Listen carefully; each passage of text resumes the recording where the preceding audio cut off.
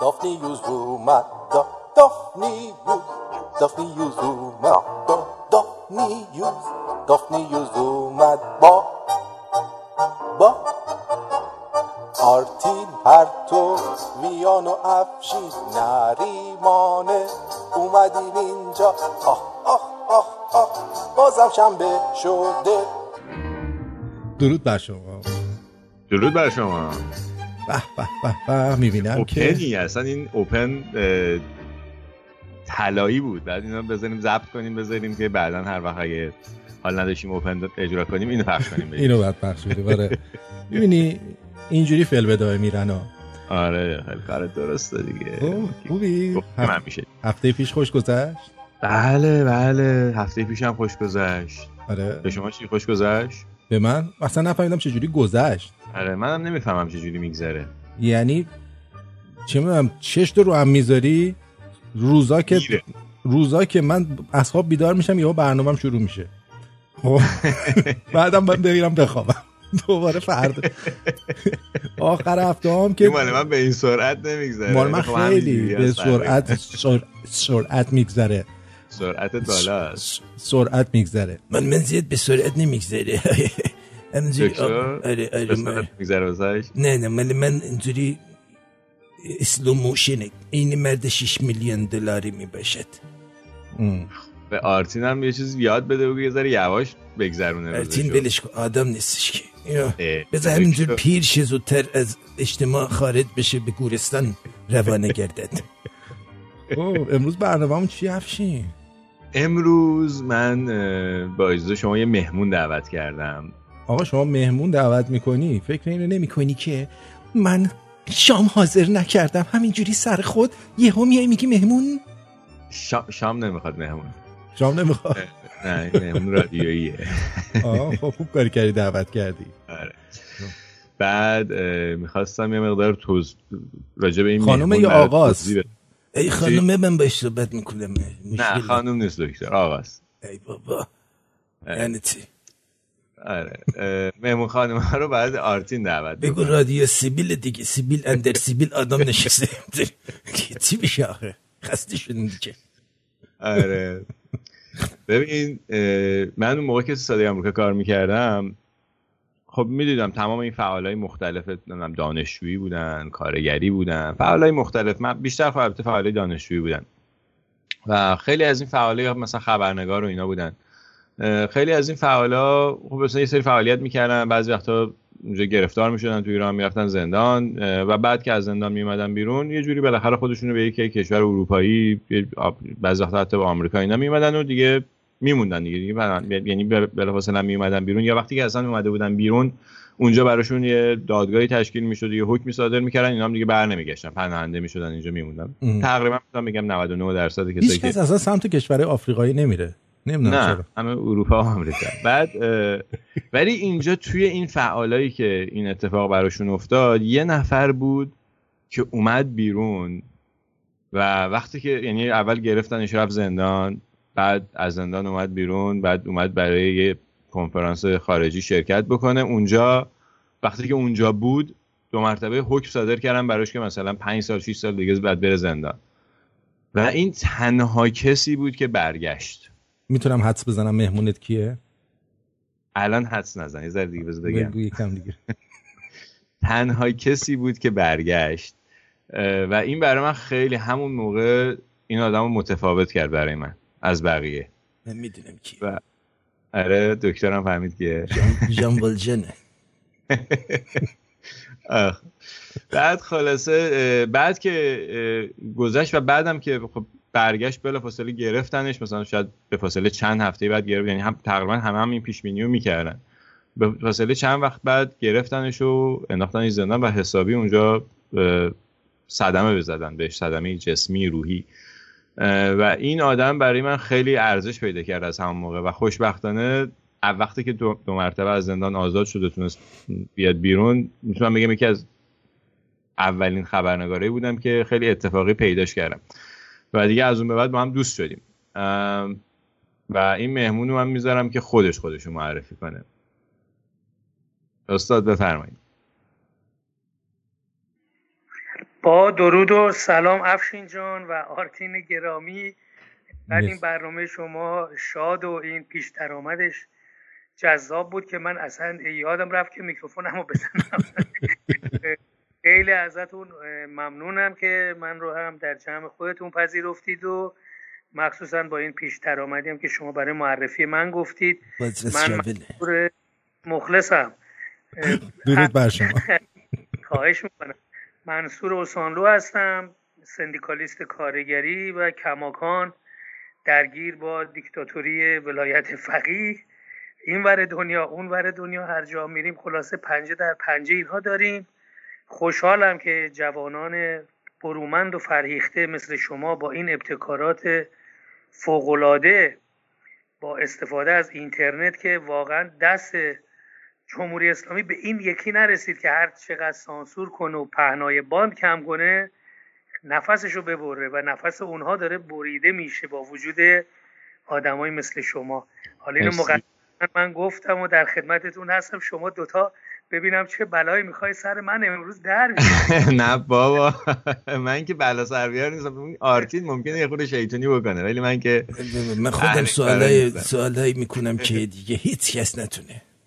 آره دکتر شما شروع کن افشین جان که ما هم من میخواستم اولا خیلی ممنون که تشریف آوردین و دعوت ما رو پذیرفتین و دوم این که الان با توجه به اینکه این فعالیت‌های کارگر، یعنی در حقیقت کارگرها پرچمدار اصلی مبارزه با حکومت دیکتاتوری مذهبی تو ایران هستن الان و بیشتر از بقیه توی میدون هستن و شما اولین کسی بودین که بعد از انقلاب یه تشکل کارگری به وجود آوردین و چیزی به اسم سندیکا به وجود آوردین. قبل از اینکه شما سندیکای شرکت واحد رو تأسیس به وجود بیارین نبود همچین چیزی توی ایران، یعنی حداقل منظورم بعد از انقلابه و بعد از انقلاب اولین کسی که این کار تونست بکنه شما بودین. برای همین می‌خواستم اگه ممکنه بگین که اصلا چطور میشه، اصلا چرا باید تشکل کارگری به وجود بیاد به نظر شما؟ ممنون از این سوال خوب. خب هم تاریخیه هم ارتباط داره با همین امروز. ما سندیکای کارگران شرکت واحد رو در حقیقت بازگشایی کردیم، چون تمام سندیکاهای کارگران، معلمان، مزدبگیران ایران کلن، خبرنگارها، روزنامه‌نگارها، کسایی مثل شما هم قبل از سال 57 و تا سال 60 تقریبا 1360 منظورم هست، خب سندیکا داشتن و نهاد سندیکا یک نهاد با قدرتی بود قبل از سال 57 و در دوران شاه و در قانون هم رسمیت داشت و در قانون خود وزارت کار اون موقع هم به اصطلاح سندیکاها رسمیت داشتن. نماینده هاشون هم به فدراسیون های جهانی می رفتند و در مذاکرات حکومتی افزایش دستمزدها، شرایط کار، تغییر قوانین به هر حال نقش داشتن. البته اون موقع فشارهایی بود روشون و اون موقع سرهنگ علوی به عنوان مسئول بخش کارگری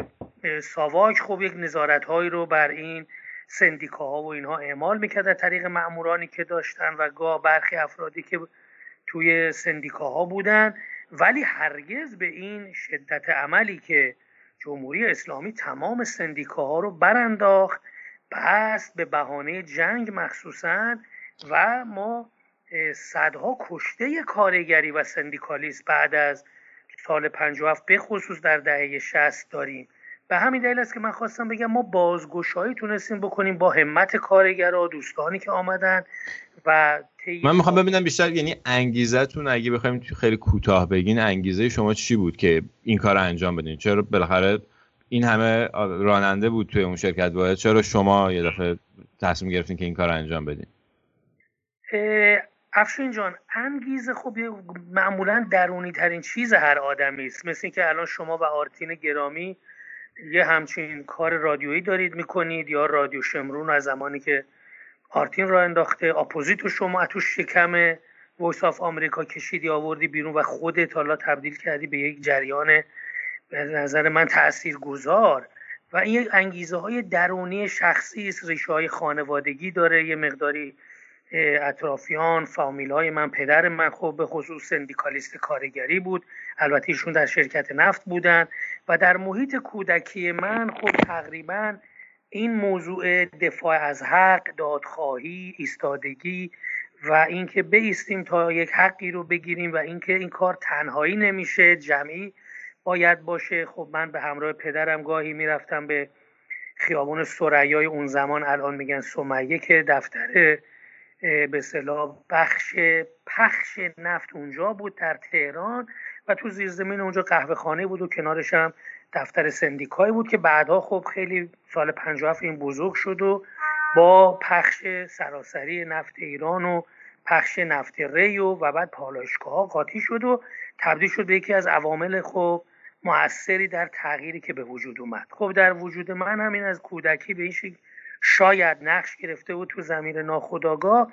بعدم که تو سر کار ما رفتیم، من قبل از شرکت واحدم در کارخانه سنگور بافندگی سنگور کار میکردم که از سربازی آمدم، باز یکی دو جا دیگه کار بود اونجا رفتیم، عملا میدیدیم درگیری وحشتناکیه، یعنی حقوقی که میدن کفاف اجاره خونه رم نمیده، حتی از اون طرف فشارها وحشتناک، انجمنهای اسلامی یواش یواش داره میاد بالا، شورای درست کردن به زور میخوان همه رو ببرن نماز بخونن، بعدم که جنگ شروع شد فعالیت برای جبهه بردن آدما و همش هم با یه جور ریاکاری و دروغگویی. خب منم یه جوری بود، حالا شخصی چون سوالو کردی، منم خیلی شخصی با این چیزا بعدم میومد یعنی شاید لجبازی میشد اصلا در مقابل این. آخه شما بدونه که از ما اجازه بگیرید مثلا یه دفعه هر ماه یه روز حقوق ما رو کم میکردن برای جبهه ها، یا مثلا فلان روز آقا بمون تا 12 شب مثلا قراره که از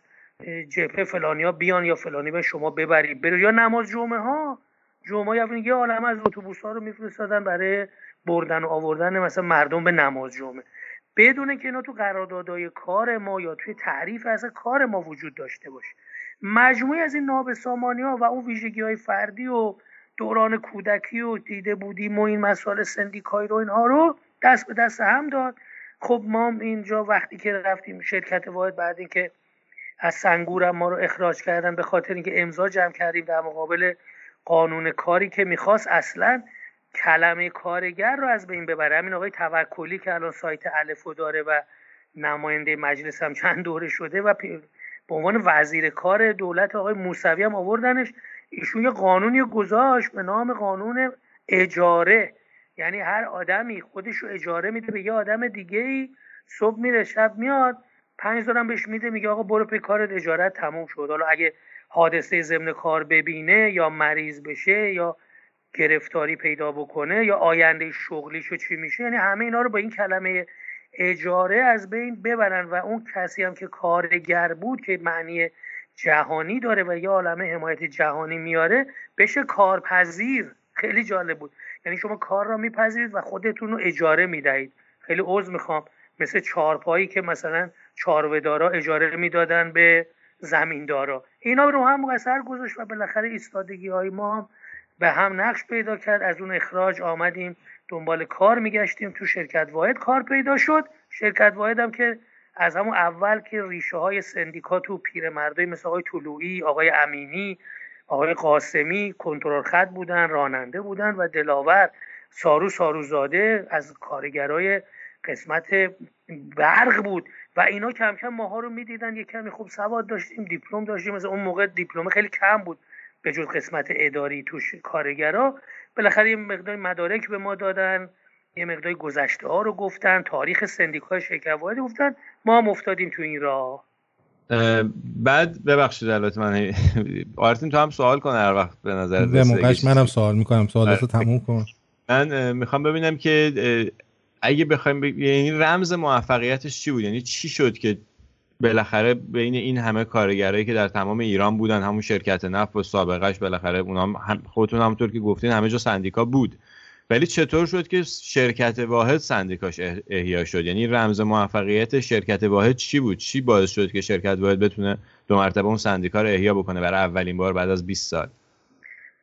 من تصور میکنم خب یه بخشیش برمیگشت به این که هنوز اون موقعی که ماها اومدیم سر کار کارگرای قدیمی و پیشکسوت و اهل سندیکا و سندیکالیست در خیلی از جاها سر کار بودن. کسانی هم هنوز توی وزارت کار و اینها بودن که ما با اونها برخورد پیدا می‌کردیم، مثلا در دهه 60 به خاطر موضوعات مختلفی که با کارفرما درگیر بودیم. اینها از دوره قبل هنوز سر کار بودن و ظرفیت پذیرش این مسئله اونها هم داشتن. از سوی دیگه حالا یه ویژگی فردی شاید من داشتم که هم با کارگرای خودمون حوصله داشتم، وای میسادم پارکاب اینها از این ایستگاه تا اون ایستگاه، از این خط به اون خط. شاید باورت نشه من زن و بچه‌م یه وقت همراهم بود، می‌خواستیم یه جایی بریم، حالا خرید یا مهمانی یا دکتر یا هر چی، کارت اتوبوس اون رو می‌گرفتیم جلوی همکارمون. این از سنت‌های قدیم شرکت واحد سندیکالیستی بود. راننده وای میسادن به خاطر همدیگه خارج از ایستگاه با مواظبت همدیگه رو سوار می‌کردن، به زن و بچه احترام می‌ذاشتن، میرسوندن.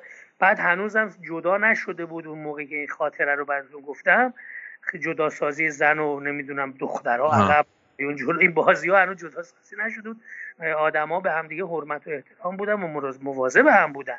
خلاصه بعدم اینکه ما با سندیکالیست‌های دیگه همونجوری به شما گفتم، مثلا تجربیاتی که پدر من داشت، یه عمو داشتیم، عمو جهانگیر تو صدا و سیما از سندیکای صدا و سیما بود، بسیاری بودن در مطبوعات، سندیکای خبرنگارها و روزنامه‌نگارها و سندیکاهای بافند سوزنی، خیاط‌ها، کفاش‌ها، خود شرکت نفتی‌ها که هنوز اینا بودن مثلا تو دهه 60 دهه 70 و این تجربه ها منتقل میشد، گفتگو میشد، صحبت میکردیم. و بعد شرکت واحد هم یه خوبی داشت، دائما سیار بودی، راننده های ما میدیدن جاهای مختلف شهر و آدم های مختلف و حرف که میافتاد یه دفعه میدیدی 4 تا مسافرم تو اون حرف دخالت میکردن، صحبت میکردن، خاطره میگفتن. این فضای بازی که خود راننده داشت دور و برش باز بود و با مسافرها با مردم میتونست داد و ستد فکری بکنه، خودش باز یه دلیل فیزیکی این قضیه بود. و اینکه در همه جا راننده ها یه حالتی داشتن که به هر حال خودشونو یه دست و پا بالاتر میدونستن. مثلا گواهی نامه پایه یه زمانی یه لیسانس حساب میشد، اگه از بزرگتراش ها ما جوانی شنیده باشید قبلا. این حس غرور، این حس اینکه جان این انسان ها تو ماشین دست ماست، پیاده ها دست ماست، یه جور حالت به نظر من میاد شجاعت اخلاقی هم به راننده ها میداد. ضمن اینکه خب کنارش هم خیلی از شوخی ها و خب خودت تو تهران بودی دیدی بازی هایی که راننده ها داشتن یا شوخی هایی با هم میکردن، مطلق هایی که گاه با برخی مسافرها رفیق بودن میگفتن. یه صمیمیتی هم بود. از یه برم خب پیگیری کسایی که خب مثل من وارد قضیه شدیم ول نکردیم دیگه، یعنی تو سرویس، توی تعمیرگاه، صبح که میرفتیم اتوبوس بیاریم، پشت خط که بودیم تای خط میومدیم 10 دقیقه 5 دقیقه وقت داشتیم یه گفتگویی بشه، یه کتاب قانون کاری، کتاب قانون اساسی، اون همون به اصطلاح اطلاعاتی که کپیاشو به ما پیشکسوت‌ها داده بودن و دور و بر ما بودن، مواظب ما بودن، همه اینا دست به دست هم داد. و اینکه ما منعی نمی‌کردیم که دیگران با ما وارد همکاری و گفتگو بشن و در اولین جلساتی که حتی مخفی ما میذاشتیم در بین ما، مثلا بود یه ببینید فامیل یکی از همین راننده‌ها که تو اون خونه‌ای که ما بودیم مثلا مالی شرکت دیگه، مثلا شرکت روغن منقو، اونم میومد یه دفعه میشست پیش ما و شروع میکرد به تجربیات کارگری و امکاناتی قبل از 57 داشتن و اینکه چجوری سازماندهی میکردن. مجموعه اینها خب خیلی طولانی میشه، من بخوام توضیح بدم میخوام همونجا قطعش کنم. کمک کرد که این اتفاق بزرگ بیفته و همتی که بقیه یارانی که آموزش دیدن و فهمیدن که بابا ما آدمیم و یه حقوقی داریم و باید برای این حقوقمون بایستیم. و چون چند دفعه هم تک تک رفته بودن ایستاده بودن که ببخشید شرکت‌های دیگه جای دیگه مثل خود ما صدمه دیده بودن، پذیرفتن که کار جمعی بکنیم تا به بازگشایی در سال 1384 خورشیدی برسیم. و حالا به یک کوتاه اگه ممکنه مثلا ظرف واقعا 1 دقیقه 2 دقیقه ما بگین که دستاورد این سندیکا چی بود تا اون موقع که شما تو ایران بودین؟ چه دستاوردی داشت برای همه کارگرایی که تو شرکت واحد کار میکردن؟ من سوالتو تکمیل تر کنم تا همین امروز بگیم دستاورد تا همین امروز داره. همین الان هم خوشبختانه با تلگرام سندیکای کارگران شرکت واحد، سایتشون که همون موقع راه انداختیم و یه مدتی هم دست دشمن رفت ولی پس گرفتیم و در کنار سندیکای شرکت واحد خب شما ببینید سندیکای نیشکر هفتم، فلزکار مکانیک، نقاشا، کارگران پروژه‌ای، اتحادیه آزاد کارگر، اینا هم بعد از اینکه ما به میدان آمدیم یک موج جنبش کارگری در اخبار ایران به وجود اومد که قبل از اون خود شما چون تو خبر بودی میدونید به این شکل نبود و یه دستاورد بزرگ این بود که این همه کارگر، این همه بخش‌های مختلف و نه من مشخصا میخوام ببینم دستاوردی که برای خود کارگرها داشتن، یعنی که کارگرها اومدن کنار همدیگه وایسادن و یک سندیکایی تشکیل دادن و یک حرف یعنی یک نماینده داشتن، این باعث شد که چه چیزایی به لحاظ همون کاری صنفی هستن چه دستاوردی صنفی داشت براشون. خب اولیش این بود که حداقل 3 جلسه هیئت مدیره شرکت واحد مجبور شد هیئت مدیره سندیکا رو به عنوان عضو برابر در جلسات هیئت مدیره راه بده.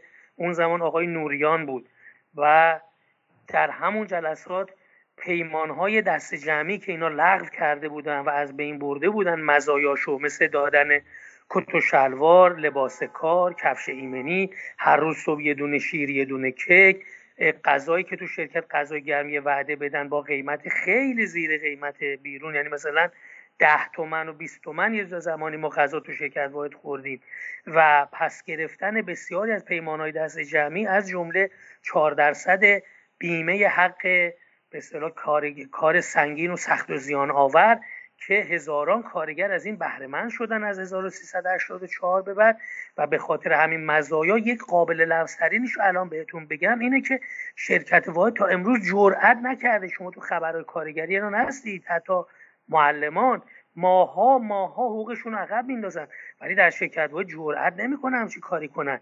به محض اینکه یه روز حقوق عقب بیفته 27م بشه 28م چراغ روشنی‌های نازی آباد و جنت آباد شروع میشه، بعدم تهدید به اعتصاب سراسری و حکومت میدونه اینجا یه سنگریه که اگه بخواد حقوقشون رو نده یا یه جوری گربه رقصونی که در محیط‌های دیگه کار میکنه بکنه، با یه اعتصاب سراسری تمام تهران رو این کارگرای شرکت واحد سندیکالیست‌ها فلج خواهند کرد و نه فقط برای شرکت واحد، تمام ایران وقت دنبالش کشیده خواهد شد، همه سازمان‌های اتوبوسرانی و الان ما در یه همچین مرزی قرار داریم و این بزرگترین دستاورد سندیکا این بود که کارگران شرکت واحد به خودشون الان باور دارن و من الان میبینم صدها کارگر جدید در سندیکا هستن که اصلا من اینا قبلا نشناخته بودم، نمیدیده بودم، تو عکس‌ها و فیلم‌های کانال تلگرام سندیکا مثلا میبینم، ولی میبینم با چه شهامتی میان میایستن برای تعاونی مسکن سپیدار 1 و 2 و 3 میرن خونه هاشون رو میخوان.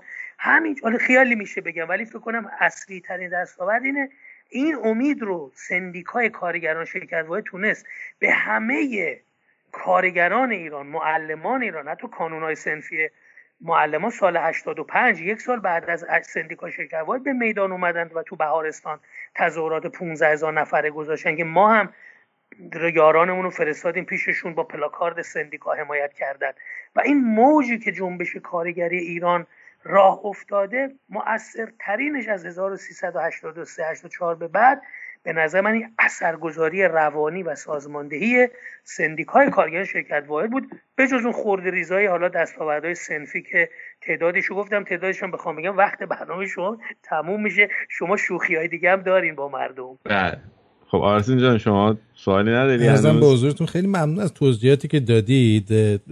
من سوالم اینه، اون موقعی که شما، من چیزی که یادمه که شما رو گرفتن بعد گویا زبان شما رو بریدن، درسته؟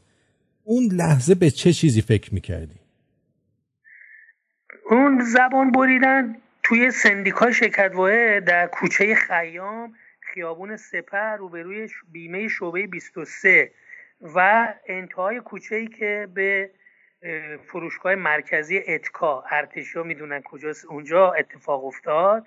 یعنی هنوز من رو به زندان نبرد، تو همون ساختمون سندیکا حمله که کردن کتک بزنن، یکی از شاکارم که حسن صادقی و خانه کارگری‌ها و شورا اسلامیچی‌ها و به اصطلاح نیروهای انتظامی که اونجا بودن به عنوان نیروی انتظامی ولی همکار حمله کنندگان به یه ساختمان، این بود که وقتی اینا این حمله رو به ما کردن در لحظه اول سعی ما این بود که این ساختمون رو حفظ کنیم، چون امانتی بود از کارگرای سندیکای خبازان یا کارگرای نونواخونه ها که این ساختمون از دست ما نره، اون پیش اونا خجالت زده بشیم که پیشکسوت‌های سندیکای کارگر نونوا اون ساختمون در اختیار ما گذاشته بودن هفته 2 روز. اولین فکر من این بود. دوم که 20 نفر ریختن سر کله من دیگه میزدن و با هر چی و خرخره منو که گرفتن، حالا شاید باورت نشه این صحنه، و اصلا نمی‌دونم کجا میزدن، با چی میزدن، تیغ موکت بری بود، چاقو بود، چی بود. 34 ضربه فقط پزشکی قانونی رو سر و صورت من، بدن من کلا تاییدیه‌شو داد. بعد اینکه ما رفتیم شکایت کردیم بعد از زندان اینا من تونستم فرار کنم. ولی باور کن هیچ فکری نبود که من یه جوری خودمو فقط دست اینا نجات بدم، برسونم یه جوری داد بزنم به مردمی که بگم آقا ما با اینکه داریم کشته میشیم این ساختمون رو به اینا ندادیم، که نهایتا من از دست اینا یه جوری بزنم. خوشو ترسیدن وقتی آیا شما اون لحظه این فکر نمی‌کردین که کاش من این کارا رو نمی‌کردم؟ نه بابا اینقدر خودم اینجا نمینداختم، اینقدر داغ بودم اصلا این چیزا حالی نبود. چند سالتون بود اون موقع؟ خب سال 84، الان بگیم 94، اینم 97، به 98 نزدیک میشیم، 14 سال، 58، 44 سال. 44 سال در حال بودم بابا قبران. دیگه منو میزدن من دستشون در رفتم بالاخره.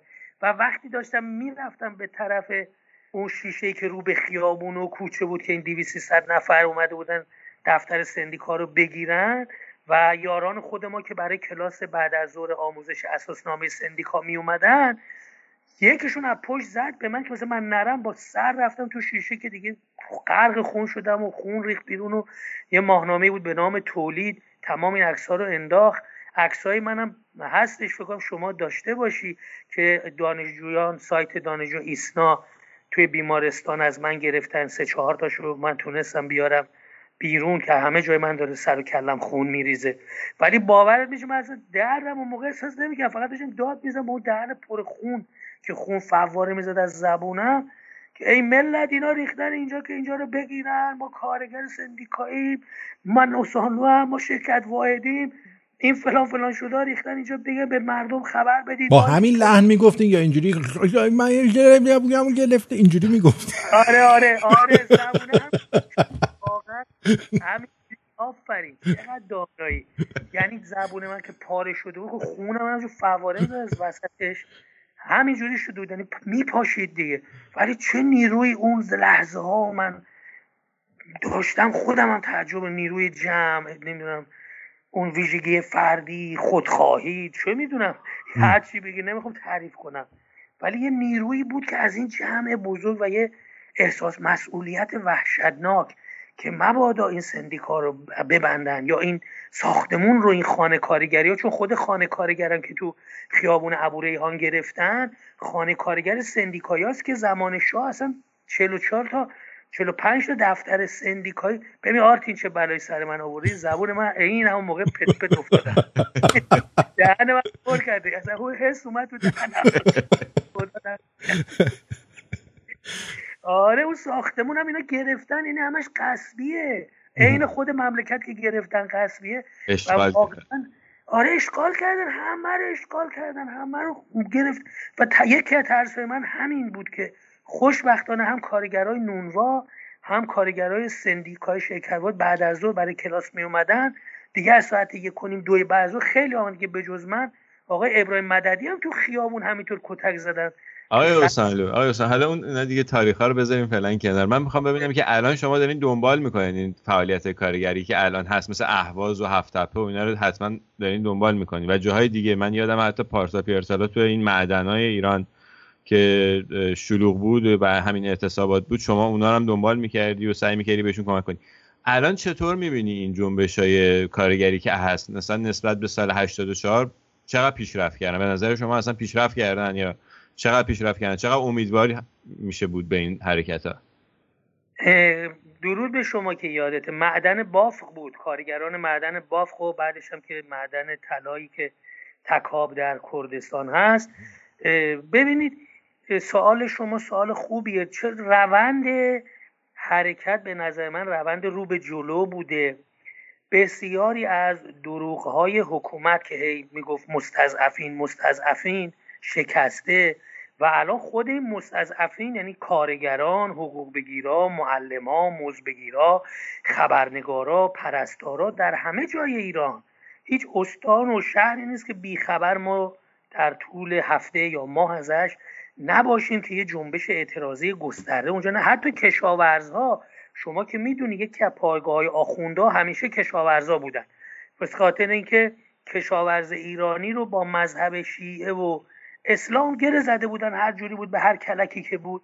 ولی الان شما به کارگرای بخش کشاورزی، خود کشاورزایی که خورده مالک و زمین دارن در ورزنه اصفهان، در خراسان، حتی در بوشهر، گوجه کارا به کارگرا پیوستن. سندیکاهای کارگری امروز شناخته شدن. سندیکای نیشکر هفتم امروز جهانی شده. اسماعیل بخشی، علی نجاتی، خانم سپیدی قلیان شناخته شدن چون اینترنت و تلگرام و این تلویزیون هم که بلافاصله اونایی که به موضوعات کارگری، آزادی ایران. الان ببخشید من باز قطعتون میکنم، میخوام ببینم که الان ببینید الان 30 و چند روزه که این کارگرای اهواز دارن میان بیرون و به هر حال به مطالباتشون نرسیدن دیگه، چون بازم 2 مرتبه دارن میان بیرون و همون شعارا رو میدن. شما چه پیشنهادی داری بهشون که بتونن به این مطالباتشون برسن؟ اتفاقا من امروز با چند تا از معلم ها گفتگو داشتیم که همین بحث شما رو اونجا من بردم که به نظر میاد تا زمانی که ما فقط به حوزه یک مثلا فولاد خوزستان، کارگران اهواز یا کارگرای شوش، نیشکر هفت‌تپه، یا فقط بچهای شرکت واحد، همکاران ما، سندیکالیست ها یا اعضای تعاونی مسکن های شرکت واحد، فقط واسه همین یه موضوع خودشون وقتی به میدون میان، خب 5 سال اونا میخوان خونه هاشون رو پس بگیرن، نمیتونن. نیشکر هفت‌تپه یا میخوان حقوق عقب افتادهشو بگیرن، نمیتونن. هزاران کارگران شهرداری های شهرهای کوچیک و بزرگ حقوقاشون عقب میفته. همینجور کارگر صنایع فولاد که دیگه شهر رو تسخیر کردن، امروز که دیگه با زن و بچه و خانواده و خوشبختانه مثلا از بخش‌های دیگه کارگری هم آمدن پیوستن، از معلمان هم آمدن پیوستن. این باید دامنه دارتر باشه. یعنی پیشنهاد اینه که ما بایستی بتونیم از طریق رسانه‌هایی که داریم، خود سندیکالیست‌ها که داخلن، خود کارگرها، معلم‌ها، راننده‌ها، کامیوندارا، همه اونایی که جزو ستم دیدگان دادخواه الان هستن، یعنی در ایران به 99% جامعه ستم میشه، شاید 2%ش داره دادخواهی میکنه. ما باید کاری کنیم که همین دادخواهان یک از جنبش‌های همدیگه خبردار بشن و پشتیبانی کنن، تنها نذارن همدیگه رو. 2 در سراسر ایران این موج گسترده بشه و معلم و کارگر و راننده و کامیوندار و خبرنگار و خانواده زندانی و مال باخته و همه اینا آنقدر خبرهاش در هم تنیده بشه و اعتراض از حالت یک منطقه یا یک شهر خارج بشه و اون سازمان دهندگان مخفی که وجود دارن و الان چه سخنران‌های قهاری همین امروز شما دیدی در صنایع فولاد خوزستان پیدا شدن، از زوایای مختلف دارن بررسی میکنن و دعوت میکنن مردم رو به حمایت خودشون و مستقیم دارن به مردم میگن که بیاید ما حمایت کنید. اگر امروز ما رو له کنن، فردا توی مغازه‌دار رو له میکنن، چون دیگه من پول نداشته رو خرید کنم، تو 10,000 مشتریات رو به این میده، خود به خود بازار تو تعطیل میشه. بازاری همینجور، معلم همینجور، کارگرا و کارمندای بخش‌های اداری حتی که دیدید شما شاید از 30 اداره نامه‌های حمایتی برای کارگرای نیشکر و فولاد خوزستان، سندیکای شرکت واحد، راننده‌های بیابونی دادن. این یگانه راه اینه، یک استمرار این اعتراضات، خسته نباید بشن چون دولت و حکومت میخوان خسته کنن. 2 استفاده از حضور خانواده ها در کنار خودشون. 3 تشویق بچه ها، همونجور که معلم ها الان رو میکنن به اولیا و به مربیان و توی انجمنهای اولیا و مربیان توسط فرزندان خود به اصطلاح خانواده که دانش آموزانن دارن دعوت میکنن که شما دیدی همین همدان دیروز و پیروز دانش آموز و خانواده ها و معلم ها همه با هم اومدن تظاهرات کردن، تظاهرات اعتراضی در همدان، اگه خبراشو داشته باشید. بله. حالا همین باعث تکرار بشه، یعنی از همدان بیاد به کرمانشاه، از کرمانشاه به عراق، از عراق به اهواز، از اهواز به شوش، الان مخصوصا کشاورزا رو باید یه جوری ما بهشون پس شما یعنی در حقیقت راه پیروزی یا در حقیقت به اینکه به خواسته هاشون برسن اینه که تک تک درمان نمیشه این راه دیگه، باید همه کنار هم بیستن تا بتونن همه با هم دیگه حقشون رو بگیرن. دقیقاً این همون سرود سندیکاست دیگه. همراه شو عزیز، همراه شو رفیق، دشوار زندگی هرگز برای ما بی رزم مشترک آسان نمی شود. این سرود سندیکا رو ما با سپاسگزار.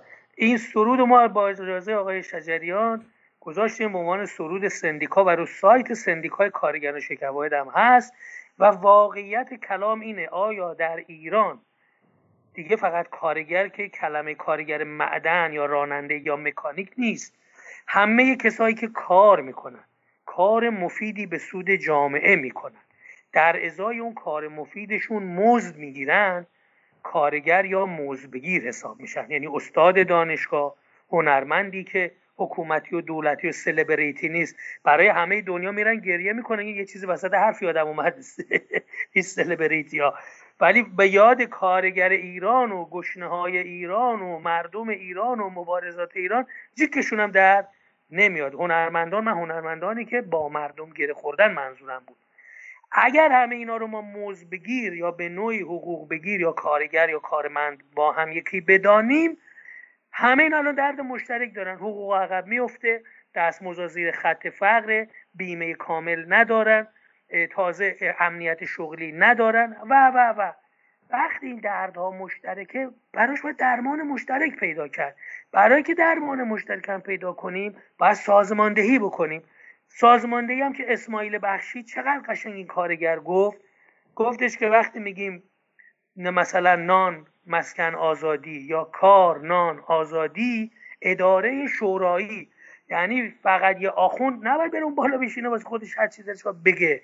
یه مدیر حکومتی دزد غارتگر بیاد نیشکر هفتم رو نابود کنه با نمیدونم 24,000 هکتار بهترین زمینایی که زیر سد دز و رود دزه، که اصلا یه خاورمیانه رو اگه یک حکومت دلسوز و یک شورای واقعی، یعنی خود مردمی که از اونجا نون در میارن، بهتر از همه ادارش میکنن. وجود این مدیران دزد، غارتگرا، حکومت دزد که فقط غارت اصلا اینگاه نقشهشون اینه ایران رو نابود کنن. کارگرا دریافتن فرمول رو، خودشون گفتن اداره شورایی، یعنی تک تک ما مردم ایران در محلاتمون، در محل کارمون، تو مدرسه هامون، تو دانشگاه هامون، تو کارخونه هامون، تو مدنم، باید که شوراهای کارگران، معلمان، مزدبگیران، دانشجویان، دانش آموزان رو راه بندازیم. نماینده این شوراها بیان در شوراهای منطقه‌ای، استانی، سراسری، در یک شورای هماهنگی رهبری در کنار هم بشینن. این شورای هماهنگی میتونه سیاست‌های کلان رو بده. اون شورای جزء هم که در محله و مدرسه و کارخونه و کارگاه و دانشگاه و هر جایی هست، مثل الان ما 3 نفر توی همین برنامه داریم با هم همکاری میکنیم، هر کدوم یه چیزی به نظر میاد، چون نیت هممون خیره که این برنامه بهتر بشه، مردم لذت ببرن، یه چیزی یاد بگیرن، ما یه چیزی یاد بگیریم و در ضمن با شادی با این مبارزه ها روبرو بشن. خب مثل همین کمیته 3 نفری که همینجا الان توی نیم ساعت تشکیل میشه، در همه ایران میشه تشکیل بشه، از تو خونه ها، از تو فامیلا، از تو همسایه ها، جوونا، بچه محلا، همکارا، و بعد همین ها ریشه اون شوراها رو میتونن سامان بدن که آقا مهمترین مشکلی که ما الان داریم مثلا توی این محله چیه، مهمترین مشکلی که توی محل کار داریم چیه، و بعد براش راه حل خودمون میتونیم پیدا کنیم، چون اونجا داریم کار میکنیم، اونجا داریم زندگی میکنیم. اون وقت یه دونه مدیر دزد غارتگری که یه بچه 29-30 ساله رو، فامیل جهانگیری رو میارن به عنوان مدیر غالب میکنن و خصولتی میگن، خودمانی سازی میگن، و یه کارخونه عظیمی که 37,000 کارگر یک زمانی در این طرح نیشکر خوزستان اصلا بود، هفتم جزئی از اونه، قرار بوده کار بکنن، 10 کارخونه اونجا باید کار میکرد و قطب شکر، مقوا، کاغذسازی، تولیدات مختلف از لیف همین نیشکرها و علوفه دامی، علوفه های به اصطلاح کل منطقه خوزستان که به تمام خاورمیانه میشد صادر کنید، چون نزدیک به دریا و بندر و خرمشهر اونجا بود. اینو نابود کردن، فقط 5000 تا 4000 تا کارگر گذاشتن. طرفم داره وام 800 میلیون دلاری میگیره، میره پی کارش. خب معلومه. ولی وقتی این شورای کارگری باشد، این سندیکای کارگری باشد، اونجا در کنترل خودش و نظارت خودش داشته باشد، دیگه چنین سرقتی نمیشه بکنی. مگه میشه 800 میلیون دلار پول بگیری به نام کارگر بعد ورداری بری پی کارت؟ خیلی ممنون آقای سالی، ما دیگه یواش یواش بعد از حضورتون مرخص بشیم. یه 10 دقیقه اضافه رفتیم الان. فقط من اجازه بدید که اولا تشکر کنم ازتون. چندین شنونده از جمله آقای حامد از مشهد گفتن که مردم ایران بدهکاری زیادی با آقای اوسانلو دارن و جا داره از ایشون تشکر کنم. بعد یکی از دوستان گفتن که من تا حالا نشیدم که کسی از ایران بیرون بیاد و با وجود محاکمه غیابی دوباره برگرده ایران. سوال من اینه که انگیزه برگشتنتون چی بوده آقای اوسانلو؟ برای ادامه مبارزه بوده یا چیزی کار دیگه ای داشتی؟ فقط کوتاه بگید که چون یه سوال دیگه هم هست. چشم. من چون با مأموریت سندیکا آمده بودم به عنوان رئیس هیئت مدیره سندیکا در جلسه کنگره جهانی ITF، رانندگان حمل و نقل جهان، یعنی اصلا بخش حمل و نقل جهان کلا، و ITUC، اتحادیه بین‌المللی کارگران جهان، که یکیش در لندن بود، یکی هم در بروکسل بلژیک بود. 2 تا گزارش کار باید در این هیئت مدیره های جهانی میدادم در لندن و بروکسل و اینها رو دادم و بلافاصله با اولین پرواز از بروکسل به لندن برگشتم، با اینکه برای من یک پروژه سفر 1 ساله به 5 قاره پیش بینی کرده بود ITF و ITUC و همه هزینه هاش هم پیش بینی شده بود که من 1 سال بمانم و تک تک سندیکایی که دعوت می‌کردن در سطح کشورها رو برم و اونجا این تجربیات، این آموزش‌ها و این مسائل سندیکاهای کارگری ایران و شرکت واحد رو بگم. ولی چون از طرف سندیکای شرکت واحد این مأموریت رو داشتم، وظیفه‌م بود که برگردم به تهران و گزارش کارم رو ارائه بدم که من رفتم چه کردم، چه نتایجی گرفتیم و چی شد. به همین دلیل به خاطر انجام وظیفه بایستی برمیگشتم که برگشتم. بله، خیلی ممنونم از شما. دوستانمون در تیم پیکار نیوز هم از زحمات جنبش کارگری شما تشکر میکنن. بعد یه سوالی کردن که حالا ما با افشین جان گفتیم، چون خیلی ها یه سوالی رو تکرار کردن، ولی نمیدونم افشین جان اجازه بده بپرسم، چون خیلی ها اینو صحبت کردن. گفتن درباره اتفاق تروری که تازگی برای شما اتفاق افتاده، میشه یه مقداری توضیح و شفاف سازی بکنید؟ چون معلوم نشد دقیقاً چه اتفاقی افتاد و اینا، چون حداقل 30-40 نفر این سوال رو کردن.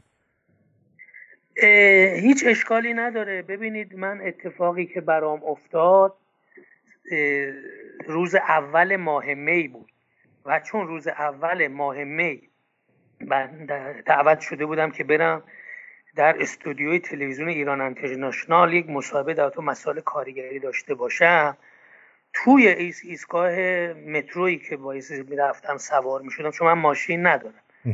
در نتیجه اونجا حالا برای من چه اتفاقی که افتاد برای خود من هنوز هم روشن دقیقا نیست، چون من اونجا دچار یک حالا شوکی شدم که این شوک حالا بر اثر چی بوده. خیلی نظرات مختلف به من دادن پزشکانی که با من بودن و FBI هم تحقیقات خیلی زیادی کرده و هنوزم تحقیقاتش ادامه داره و خب حرفای زیادی هم زده شده و خود من یک اظهار نظری داشتم که اون اظهار نظر فقط منوط به یک موضوع دیگری بود، نه موضوع خود این اتفاقی که به عنوان ترور مطرح شد. چون من از روز اول ماه می تا 5 ماه می در کومای کامل بودم و اصلا مغز و به اصطلاح قلب من به نوعی با دستگاه ها کار میکرد. بعدم که من به هوش آمدم اون 5 روز رو هنوزه به یاد ندارم. در نتیجه این به اصطلاح موضوعات مختلفی که مطرح شده است، از جاهایی که بنده در رابطه با این موضوع تماس داشتم مثلا به من زنگ می‌زدن، مثلا میگفتن آقا فلان موضوع اینطوری هست، ما مثلا این حرفو درباره‌اش اینجا شنیدیم و درسته یا غلطه. ولی خود من به خاطر اون بیهوشی و اینکه حافظم رو این 5 روز هنوز که هنوزه به یاد من نمیاد هیچ صحنه ایش، یعنی از در آپارتمان رو که بستم و بیرون رفتم دیگه خاطره‌ای ندارم تا 5 ماه می که روی تابلو پرستاری روبروی من داشت، این تابلوی سفیدی است که هر روز گزارش کاری که باید انجام بشه رو روش می‌نویسن داشت می‌نوشت. اونجا من دیدم می 5 نوشته، می 5، فهمیدم 5 می اون روز. به این دلیل هستش که خود من هیچ چیزی به خصوصی نمیتونم هنوز دربارش دقیق بگم به جز اون شنیده ها و اینکه خود FBI هم که هنوز برای تحقیق میان، حالا 2 هفته پیش هم آخرین باری بودی که با من گفتگو و دیدار کردن، از من خواستن که درباره موضوع فعلا هم اظهار نظر نکنم و اول چیزهای دیگه‌ای به من گفتن که مثلا ما میتونیم تا یه جایی بریم، مثلا یک کنفرانسی بگذاریم، ولی بعد حالا به چه نتایج اونها رسیدن واقعا من نمیدونم. پس این قول به ما بدید که وقتی مشخص شد اولین جایی که میایید صحبت کنید همینجا باشه لطفا. حتما، چرا که نه، ولی که الان هنوز که هنوزه باور کنید خود من شخصا چیز خاصی ندارم به جز اینکه تلفن‌هایی که به من زدن، اطلاعاتی که به من بعضی‌ها دادن و در رابطه با اینکه اون 5 روز که من بیهوش بودم چه بر من گذشته است، همش مجموعه شنیده هاست. ولی این قولو به شما حتما میدم هر وقت یک نتیجه نهایی به من بدهند و بگن خب حالا شما میتونید، اصلا ما کنفرانس هم با شما میذاریم. خیلی هم عالی و سپاسگزارم از اینکه تشریف آوردید و صفا دادید رادیو شمرون رو با صدای خودتون. خواهش میکنم. من از اینکه در کنار شما جوانانی هستم که اینقدر مطلعید و اینقدر ابتکار عمل دارید خوشحالم واقعا و ازتون یاد میگیرم، به برنامه‌تون گوش میکنم. من چون کماکان به همه گفتم من نه تئوریسینم، نه دانشمندم، نه استاد دانشگاه، من یه کارگر سندیکالیستم. نهایت چیزی که در زندگیم تونستم یاد بگیرم همین بوده که در سازماندهی‌های کارگری کمک بکنیم که 1 نفر، 2 نفر، 3 نفر نمیتونه هیچ وقت حقی رو بگیره.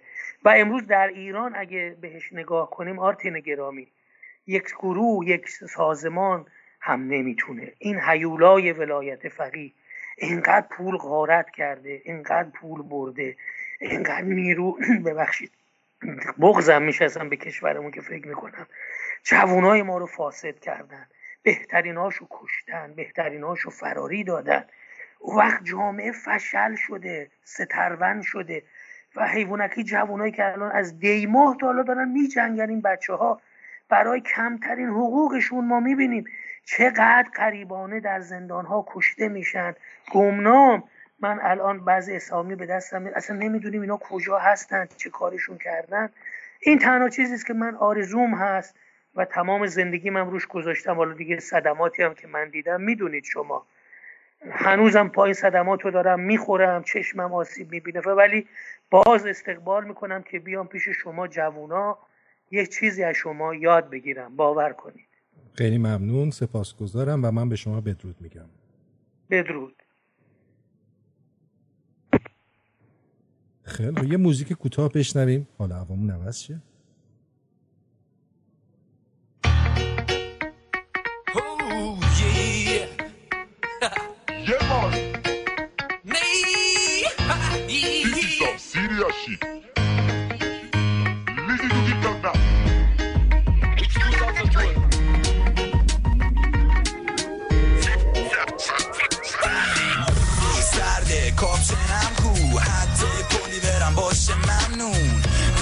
سری بزنم بیرون آخه میترسم که برف و آب بشم زود.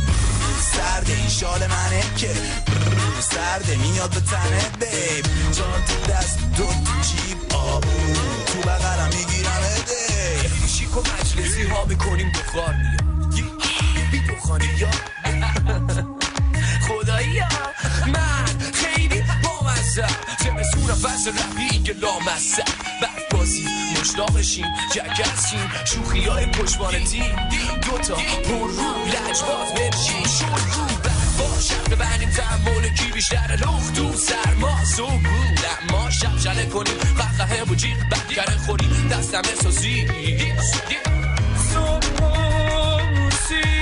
آقا ببخش یارم آقا اینجا سفت نداره نه آقا داره ریتم این شروع بریم موضوع به این خورو جدی هستی بریم برو انریکو دنی مورو جنی لو جیزی و کلکسیون کن ببین ما عمال میکنیم. این آهنگم آقای حسین عرب در آهنگای درخواستی اپلیکیشن داده بود. هر از گاهی دوستان اگه اونجا آهنگاشونو که درخواست کنند بعضی وقتا در برنامه پخش میکنیم. صدای شما قطعه افشین جان. خیلی باحال بود. آره این گروه تیک تاک بود بو سرده. آره پس من خداحافظی کردم با آقای حسینلو هم نشنید صداتو من دیدم فقط دهنت تکون میخوره. خب پس ببخشید. چه حرفی داریم اضافه کنیم چون که دیگه تقریبا یه جورایی 10 دقیقه بیشتر وقت نداریم. من یه چیزی می‌خواستم بگم آقای حسینلو آخر صحبتاشون گفتش که من فقط سندیکالیست ساده‌ام و اینا. می‌خواستم بگم که نه ایشون فقط یه سندیکالیست ساده نیست. حالا بگی تلفنو.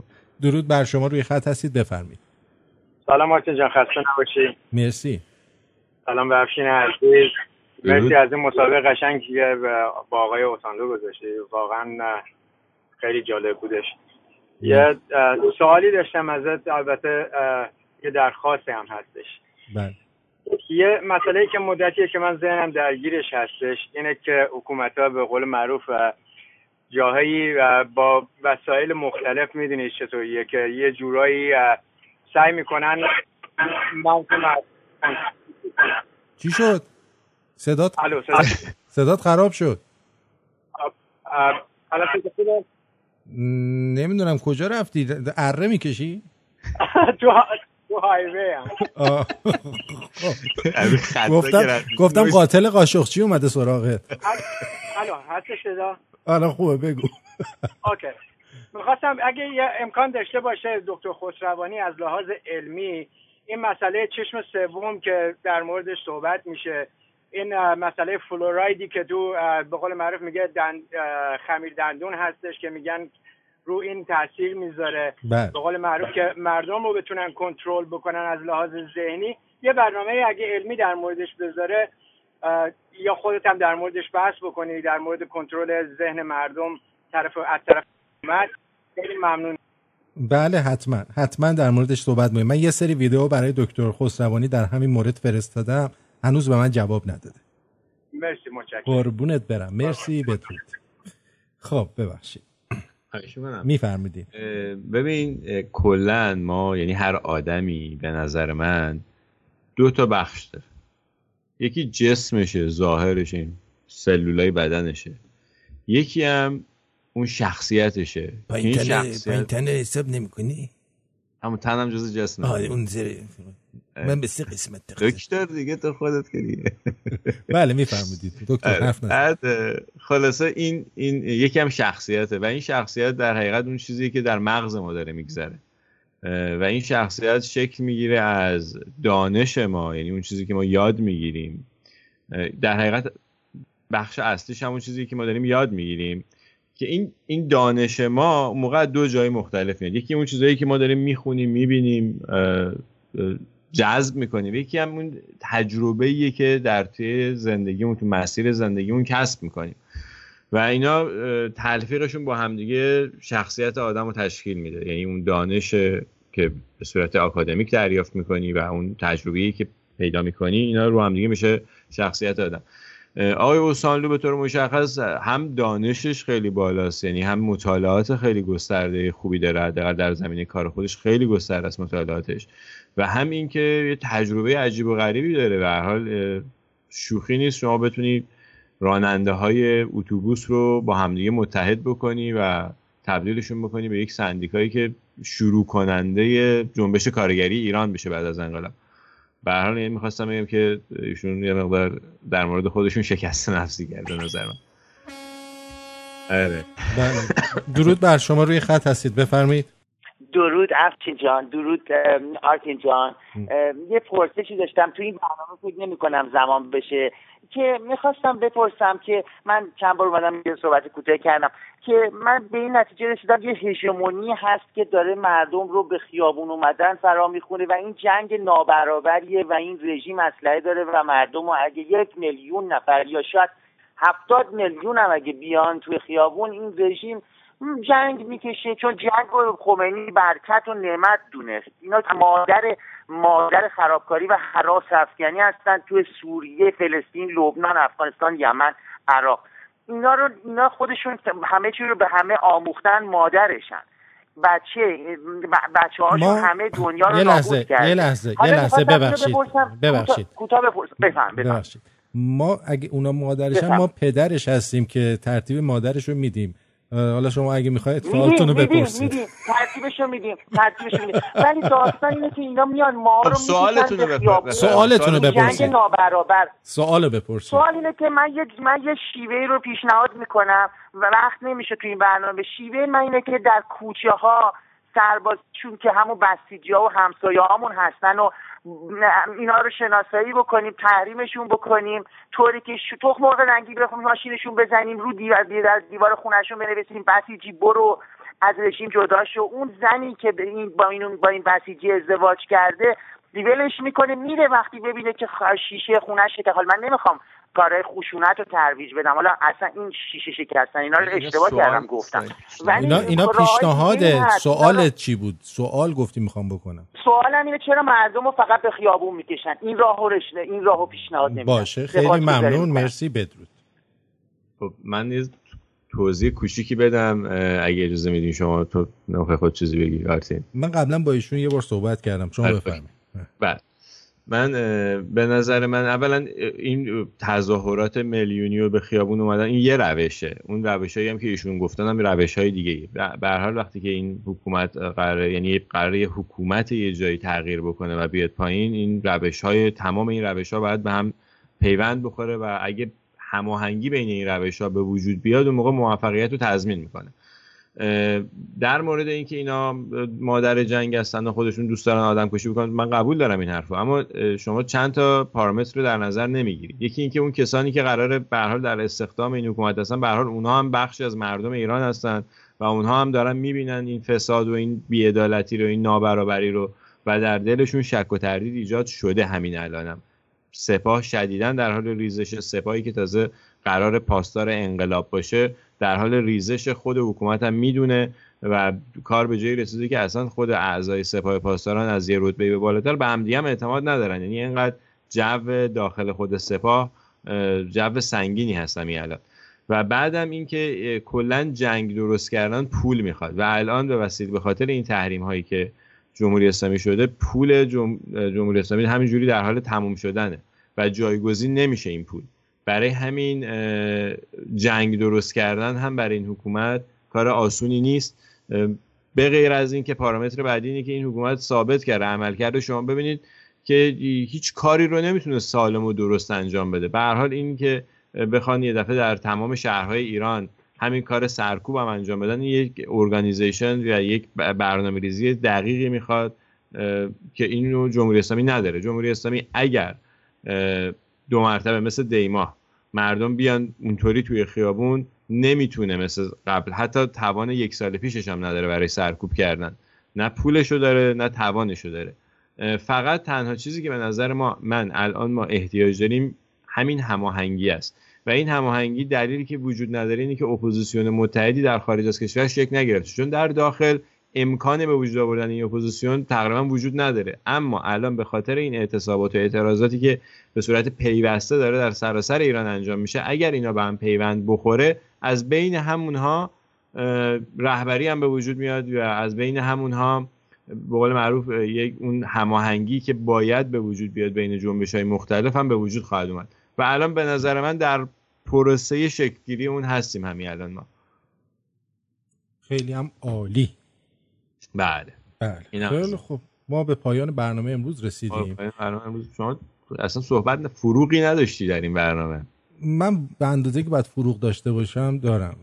نگران نباش. فقط تنها چیزی که من میخوام بگم خدمت مادران ایرانی روز مادر ایرانی رو که 25 آذر هست